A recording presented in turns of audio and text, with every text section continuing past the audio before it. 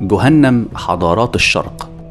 بتظهر جهنم كمكان للتعذيب بتقوم فيه قوة عليا بعد الموت بالاقتصاص من المنتهكين للقانون الأخلاقي في جميع الديانات الكبرى المنظمة، حيث تصور جهنم كوسيلة إصلاح لمرتكب الخطايا، ودائما ما بتكون في علاقة بين الخطيئة المرتكبة ونوع وحدة العذاب الواقع. الأخطاء والجرائم ضد المجتمع تعاقب ضدها عدالة الحكام في الأرض، وبعد الموت عدالة السماء أو الآلهة توقع عقاب أخروي طبقا لنفس المعايير. والعدالة الأرضية والإلهية مكملتين لبعضهما البعض، وأصبح النظام الاجتماعي لا ينفصل عن النظام الكوني. ويمكن من أقدم النصوص الأدبية اللي تحدثت عن جهنم هي الألواح الأكادية أكاديان في الألف الثانية قبل الميلاد، بتروي الحوار اللي دار بين جلجامش وصديقه أنكيدو اللي صعدت روحه للجحيم، ووصف رؤية محزنة الأرواح بتتوه فيها في مكان مشحون بالغبار بتتخبط في الظلام. الأرواح في هذا التصور لا تخضع للعذاب، لكنها تخضع لعملية استجواب مفصل عن أعمالها في الأرض طبقا لشرائع حامورابي. هل تفوه بكلام يثير الفتن؟ هل اختلس؟ هل تسلل إلى بيت قريبه؟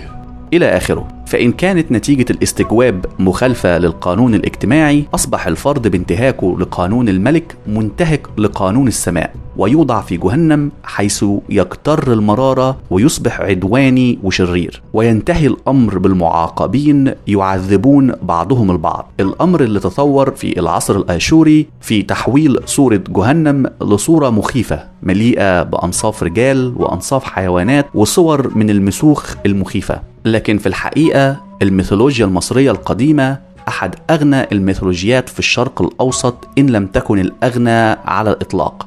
ومن خلال البرديات والمعابد الباقية الباحثون رسموا صورة دقيقة لمفاهيم الجحيم في الحضارة المصرية القديمة منذ الألف الثالثة قبل الميلاد. المصريون القدماء أعطوا أهمية كبيرة لمصير النفس اللي بتقوم بسفر طويل عبر مناطق خيالية غريبة قبل ما تصل لمستقرها الأخير. الصورة المفصلة في كتاب الخروج للنهار المعروف بكتاب الموتى The Book of the Dead، أحد أقدم الكتب اللاهوتية المقدسة. تقف النفس أمام 42 قاضي من محكمة أوزوريس بعد ما يزن أنوبيس قلب المتوفي، وتقوم النفس بالاعتراف أمام القضاة طبقا لشرائع الحكم الأرضي.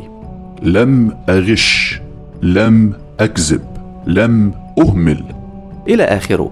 إن وجدت النفس مصابة بالشر بتمر بعملية تطهير بحيث تخضع النفس لعملية موت تانية، فتصبح من الهالكين اللي بيحشروا في أماكن ضيقة ومظلمة خاضعين لعذاب تحرق فيه أعضائهم ويقذفون في بحيرات من النار تفترسهم تماسيح خيالية من نار جهنم. كل ده بيحصل في نطاق إبادة وإعدام تام للنفس. أما في الديانة الهندوسية القديمة فكرة جهنم بمعنى مكان بيتم فيه التعذيب والتنكيل بتظهر للمرة الأولى في نصوص البراهمان وأعمال شانكرا في القرن الثامن قبل الميلاد. فأصبح الشرير هو الشخص اللي بتطغى عليه رغبة العيش المنفرد وسعي في الدنيا للمجد والثروة. ونتيجة لوجود فكرة البعث والتقمص reincarnation أصبحت هناك عدة صور لوقوع عذاب في جهنم في بعض الأحيان قبل إعادة البعث، أو في أحيان أخرى من خلال إعادة البعث في صورة كائن تعس أدنى من الصورة الأولى كنوع من العقاب.